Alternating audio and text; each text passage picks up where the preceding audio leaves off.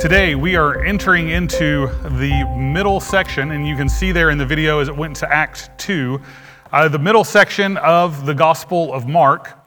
And so we are going to be kind of walking through these passages. And so as we are kind of moving into the middle section, we're also moving into really the core of Mark's Gospel. From this moment, everything that we have seen in Mark's Gospel changes drastically. Mark changes kind of the way he's writing. He changes some of his points. And so I want you to look at this. And if you have your scripture notebook with you, then I'll just kind of walk you through so you kind of see how this is kind of taking place. But there is a section that I really believe Mark is kind of laying out for us that Mark wants us to see. If you look on page 44, which is Mark chapter 8, verse 22, if you don't have the scripture notebook, you can see there at the top heading, there's a heading for the healing of the blind man. That is the story. I'm going to read that story again for us here in just a moment. We have that heading, and in that heading, you can flip over to page 60, I believe it is, and there's a heading there that I want you to see, which is a blind man healed. And I think Mark is wanting us to see something and kind of really kind of bookending this section, this tiny little section here of these couple of chapters, bookending it for us with two healings of two blind men. And he bookends this, and not only does he want to make sure that we see it here, there's also a word that Mark is going to use 7 times during this little section. The word in Greek is the word oudos, and as we translate that as the road or the way, we see it there. If you look again on page 44, you can see it down there. Let me find it. They came to Bethsaida. He brought a blind man, begged him to touch him, and then I just forgot where I found it. But anyway, I forgot my scripture notebook this morning, so I had it marked in mine, and I can't find it in this one. But in that passage right there, he's there. Then if you flip over as we end chapter 10 on verse 60, it says, Jesus said to him, "Go, your faith has saved you." Immediately he could see and began to follow Jesus on the road. And so we have this word, road, that kind of walks through this, and Mark uses it 7 times. The reason I bring that up is because it's an incredible kind of transition as we move into Lent between now and Easter. Now, we're going to cover this section quite a bit faster than we're going to cover this section over the next 3 weeks. But as we move towards the cross, one of the things that we use a lot of times in the church to talk about it is we use the idea of the road to the cross or the way to the cross. And so I want you to begin thinking about this. And this week, as we head towards Ash Wednesday, as we head towards Lent, I want you just to kind of know a few things. So this is a little bit of a pause on the sermon, a little bit of a commercial, but it also ties into where we're going with this, that we come together during the season of Lent. You'll see in your bulletin just down here, there's a little paragraph about the season of Lent that you can read. It tells you a little bit about why we participate in Lent, but I will tell you just kind of some things very briefly about that and why I bring that up. Apparently tonight, there is a big football game going on, and our whole world revolves, or a lot of our world revolves around that game. And on our calendars, we mark things that are important. We mark important days, and there are all of those things, they're important parts of our lives. And the role of Lent, the role of preparing ourselves for Easter, is to remind ourselves that the most significant event that took place in our world ever.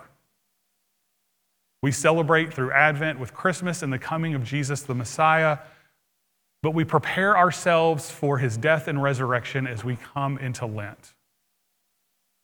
And we can prepare ourselves for all kinds of things that happen in the world, and there's all kinds of sales that go on, headed up to the Super Bowl. There's all of those things that take place.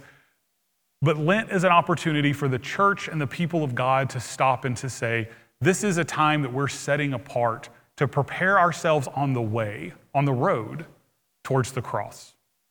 Now, a lot of people do different things during Lent. A lot of times you will give something up for Lent. You hear that language. It's an important kind of piece of it. that you take an opportunity to just say, what's something in my life that I could abstain from or that I could fast from over these 40 days to remind myself of the sacrifice that Christ has made for me and that Christ has done for me. And so if that's part of what you want to do, I love that aspect of it. From the time that I was in college and started doing that, has been an important part of Lent for me. Other people say, you know what, I'm going to take this 40 days not to take something away, but to add something. To add that I'm going to make sure that I'm going to read my Bible or I'm going to pray during these 40 days. Try to create that habit of adding something to our lives. But whatever you decide, I hope that you kind of take these moments as an opportunity to say, how do I focus myself between now and Easter? Focus myself on what Christ has done for me, the sacrifice Christ has made, and what that means when we come to Easter and we stand and proclaim that the tomb is empty and that Christ is risen. How does that affect my life? How do I order my life by that? And that's what Lent is all about. And so I just kind of tagged that in there because I think Mark does a great job of kind of helping us see in this little section, using this term, the road or the way, to kind of help remind us that we are on this path towards the cross. So let's get into the passage.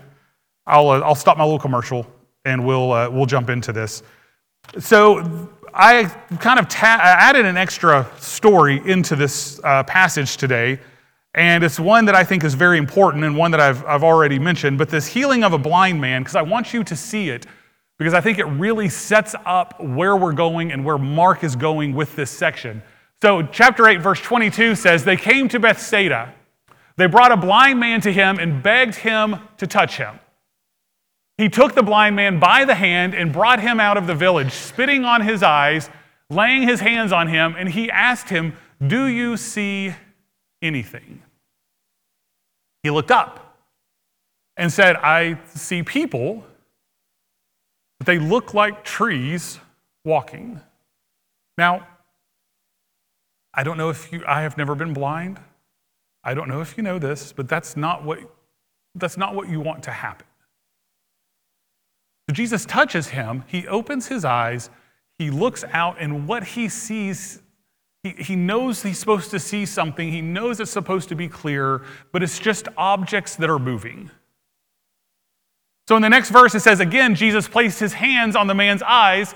The man looked intently, and his sight was restored, and he saw everything clearly. Then he sent him home and said, don't even go into the village.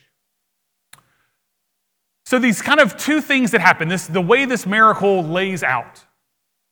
He touches his eyes, and the man says to him, I see people, but they look like trees walking.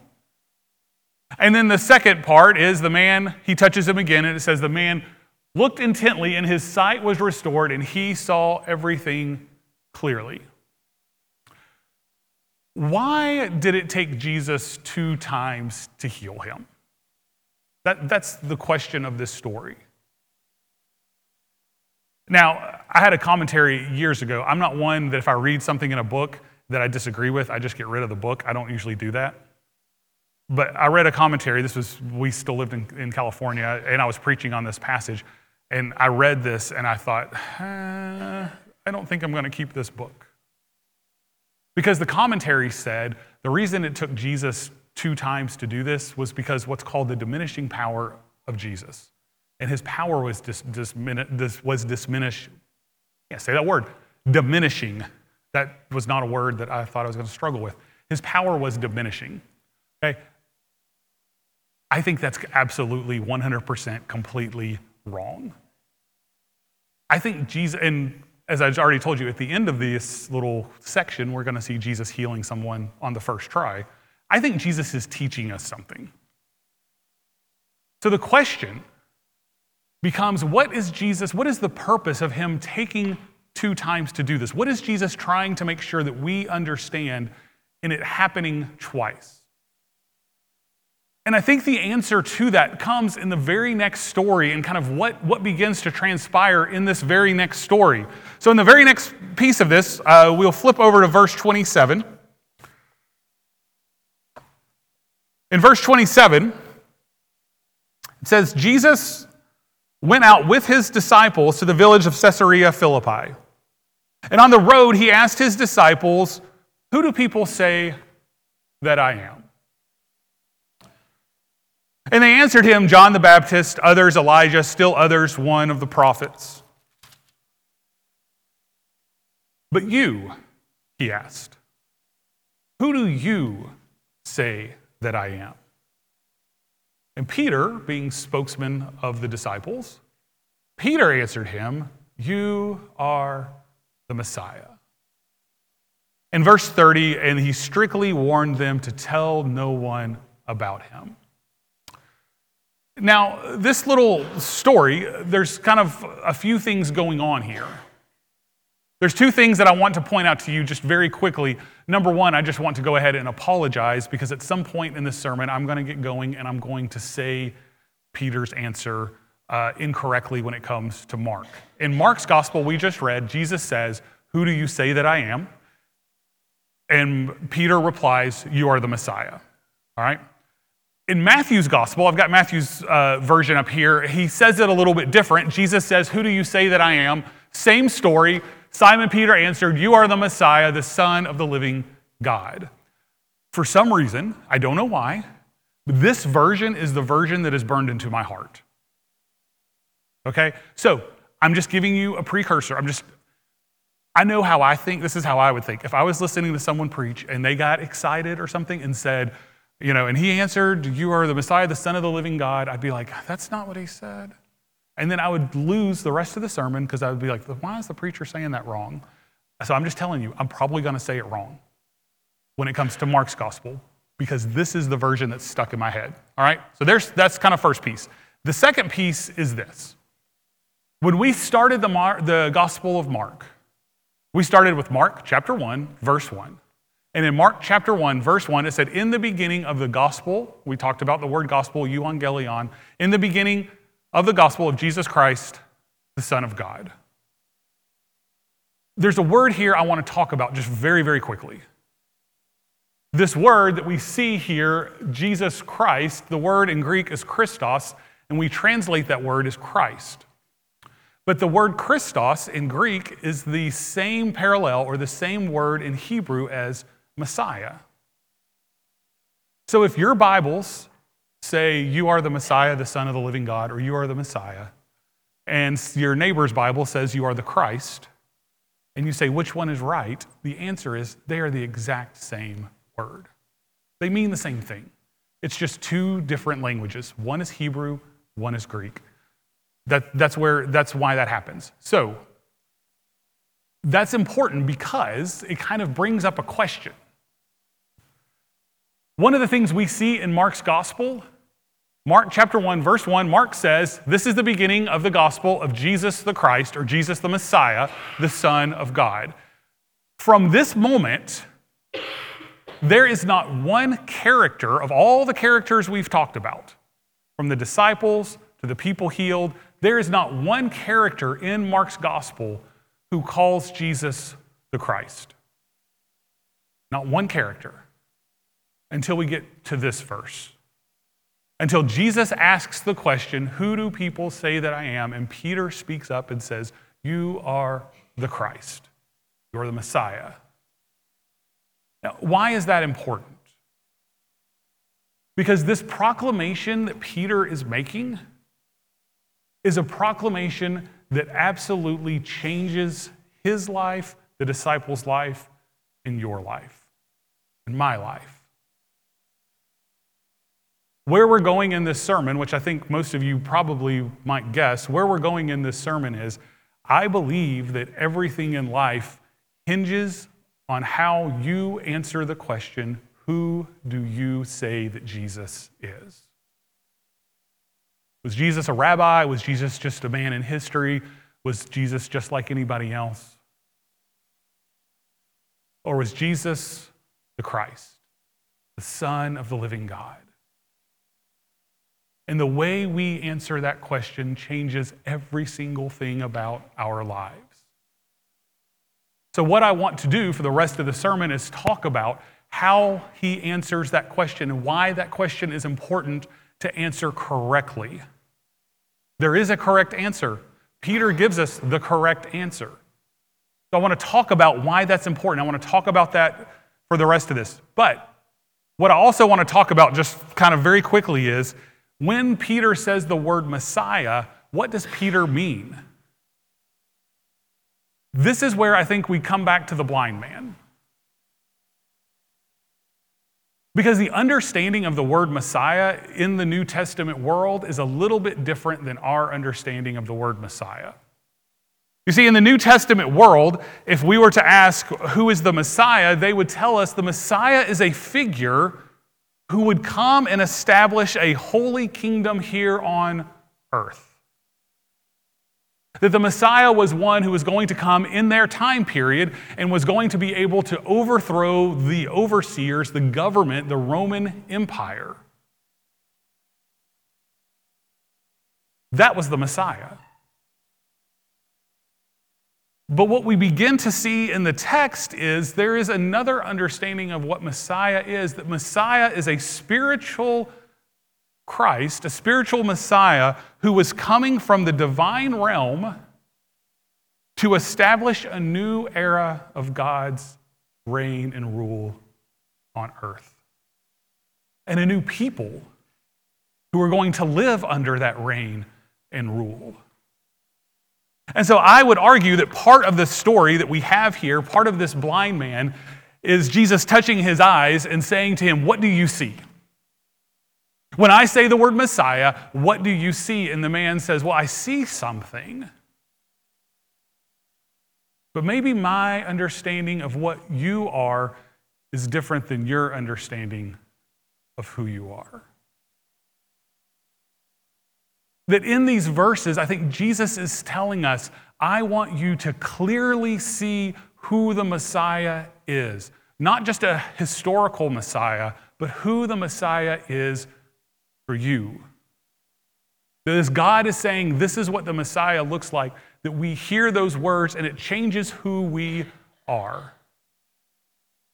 So let's walk through this as Jesus begins to kind of help us understand who the Messiah is.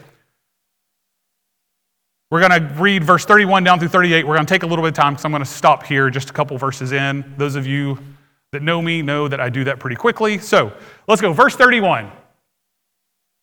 So Jesus begins to teach them what was necessary for the Son of Man to suffer many things and be rejected by the elders, chief priests, scribes, be killed, and rise after 3 days. He spoke openly about this. Peter took him aside and began to rebuke him. Verse 33. But turning around and looking at his disciples, he rebuked Peter and said, "Get behind me, Satan. You are not thinking about God's concerns, but about human concerns." Now, let's pause here just for a moment and let me try to help us understand what I think is going on here. Because part of the difficulty here is Peter answered his questions we just talked about absolutely 100% correct. Who do you say that I am? You're the Messiah. So if we were in a classroom, we would say, Peter just went to the top of the class. Then Jesus tells them what the Messiah is going to look like, and Peter rebukes him, and where does Peter end up? At the bottom of the class. He called him Satan. So let's just kind of talk about what this means. Logan, can you come help me? Is there another Logan I'm looking at? No? Okay, all right. And I need one other person. I picked on Logan because Logan knows I love him, and he's about to be Satan. So he knows that I'm not going to... Here, come on up here. Okay, I need somebody that's going to be Jesus. Who wants to be Jesus? Yeah, hands go up quickly for Jesus. All right, come on up. All right. Is it okay if you're going to be Satan here in a second? All right. I knew that you would be okay with that you know I love you. So, all right. Here's Jesus. Let's come over here to the middle. Let's get over. Okay, Satan, you get behind us. All right. See what I did there? All right. Okay. So here is Jesus. Jesus is going to go this way, actually. He is headed, as we've talked about, on the path, right? Where is this path leading? Heather, would you go back to the previous verse? Or maybe let's go verse 31. Sorry. Where is this path leading? He began to teach them what was necessary for the Son of Man to do what? To suffer many things, to be rejected by the elders, the chief priests, the scribes, and then what? Be killed. So this path that Jesus is on is the path that heads to Jerusalem, but also the path that heads ultimately to death. And we know rise after 3 days. I thought the video, he does a great job of them talking about, like, we don't have any clue what he's talking about being raised in 3 days. But so Jesus is saying, this is the path that I am on, right? Everybody with me? So Peter, his good friend, says, Jesus, you're doing great, Logan. All right. Thank you. We did not plan this, so he has no idea what. Okay. So Peter says, Jesus, I love you, buddy. But this is, do you love him? Yeah, okay. Is it weird for him to say, you want Logan to tell you he loves you? Would that make it better? No, it's fine. Okay. So Peter says, I love you, buddy, but this is not the path. Come with me, Logan. This is not the path that you want to be on. Yep. We're dancing. All right. Nazarenes don't dance. I don't know if y'all know that, but just two of them. Okay. So that was a good joke, wasn't it? All right. So what does he do? He's turning Jesus away from what we just read to suffer, to be rejected, to be killed. And saying, Jesus, this is not what you want to do. This is not the path that you need to be on. And the reason I'm doing all this is I want you to see this, because what Jesus says to him is, Peter, you're confused at what your place is in this story. Because your place is for me to go on this path and you to be where? Behind me. Y'all hear it? Your role in this story is not to block me from the path where God, my Father, has me going in obedience. Your role is to follow me on this path. Everybody with me? Okay, are y'all done? You think you're good? All right, thank you guys. I didn't call you thank you, Logan. All right, so I want y'all to see that, because there's an important thing going on here that I don't want you to miss that's going on in Scripture. That part of following God is understanding our place in the story. Let me say it again. Part of following God is understanding our place in the story. And Jesus is saying to Peter, and we don't, this is where I'm kind of trying to get in Jesus' head. I don't know what Jesus was thinking, but we understand some of this. We could go back all the way back to the beginning of the story. Jesus goes into the wilderness. He is tempted by the devil. The devil is in his head and says, you should do this, you should do this, you should do this. Every time when Jesus is tempted by Satan, Jesus turns away from that. I don't believe that after that story, the devil just said, you know what, I'm done. If those 3 times didn't work, I'm just going to walk away from Jesus and I'm not going to try to turn him. I think this is something Jesus dealt with all the time. And Jesus here lays out the path that the Father has him on. And Jesus is saying to Peter, but he's saying to you and I, you need to know where your place is. And your place in this story is not to be in front of me. Your place in this story is behind me. Your place in this story is to be the one who follows me. And what it is to be a disciple, as he tells us as we go on. Heather, you can jump back down to where were we? Verse 34. As he goes on with this story, he calls the people along with his disciples and says to them, if anyone wants to be where? Behind me. If anyone wants to follow after me, let me tell you what that life looks like. That life doesn't tell me where you're going. That life is behind me. Follow after me. Let him deny himself.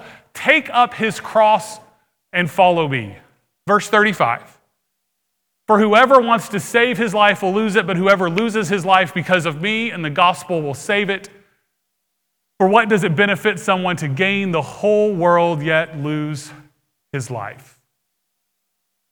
For what can anyone give in exchange for his life? For whoever is ashamed of me and my words in this adulterous, sinful generation, the Son of Man will also be ashamed of him when it comes in the glory of his Father with holy angels. So what does it mean What does it mean for you and I to assume our proper place in following the Messiah? What does it mean for you and I to follow after God? The temptation that every single one of us deal with, and I'll say it again, I'm going to say it at the end of the sermon again. Peter does this phenomenal job in this story of being the spokesperson for the disciples, but Peter also does a phenomenal job of being the spokesperson for you and I. Because how many times in our lives do we want to get in front of God and say, God, no. That's not the way we're going to go. That's not the way we're going to do this. And we have to be reminded our place is not in front of God. Our place is behind Him. A place where we have to deny sometimes the things we want. We have to deny what we might think we need to follow after a God who is the one leading. This story is a story that helps us understand what it means to be the Messiah, what it means for us to follow after the Messiah. The coming of the Messiah ushers in a time that is fundamentally aligned with God's vision for the way the world should be. Jesus is on that road, knowing where He is supposed to be going. And our place is to be following a God and following the Messiah as He is on that road. So, how do we pull all this together? The question that Jesus asks is not just for His first disciples. It's for us. The question of the passage is just as important in Mark chapter 8 as it is in 2024. Who do you say that Jesus is? It is the question that absolutely changes our lives. It is the question that helps us understand what life really is. This morning, my hope and my prayer for us is that as we walk this road towards Advent or towards Lent, as we walk this road towards Easter, that this is a question that we understand. This is a question that is a theological question. Who is God? Is Jesus Christ the Son of the living God? That's a theological question. It is a theological question. But it's also a question about my identity. It's also a question about your identity. Because if we proclaim with Peter, we proclaim with Peter that Jesus, you are the Son of the living God. You are the Messiah. It changes everything about our lives. It changes our ethics, it changes our priorities, it changes everything about us, and it also changes our place. That my place is not in front of God trying to tell Him what to do, but my place is behind Him. Following on this path of where God is leading. So the question today is the same question on that day. Who do you say that I am?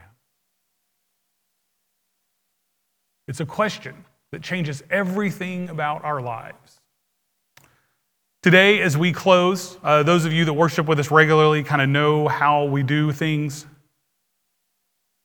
We're going to sing here in just a moment.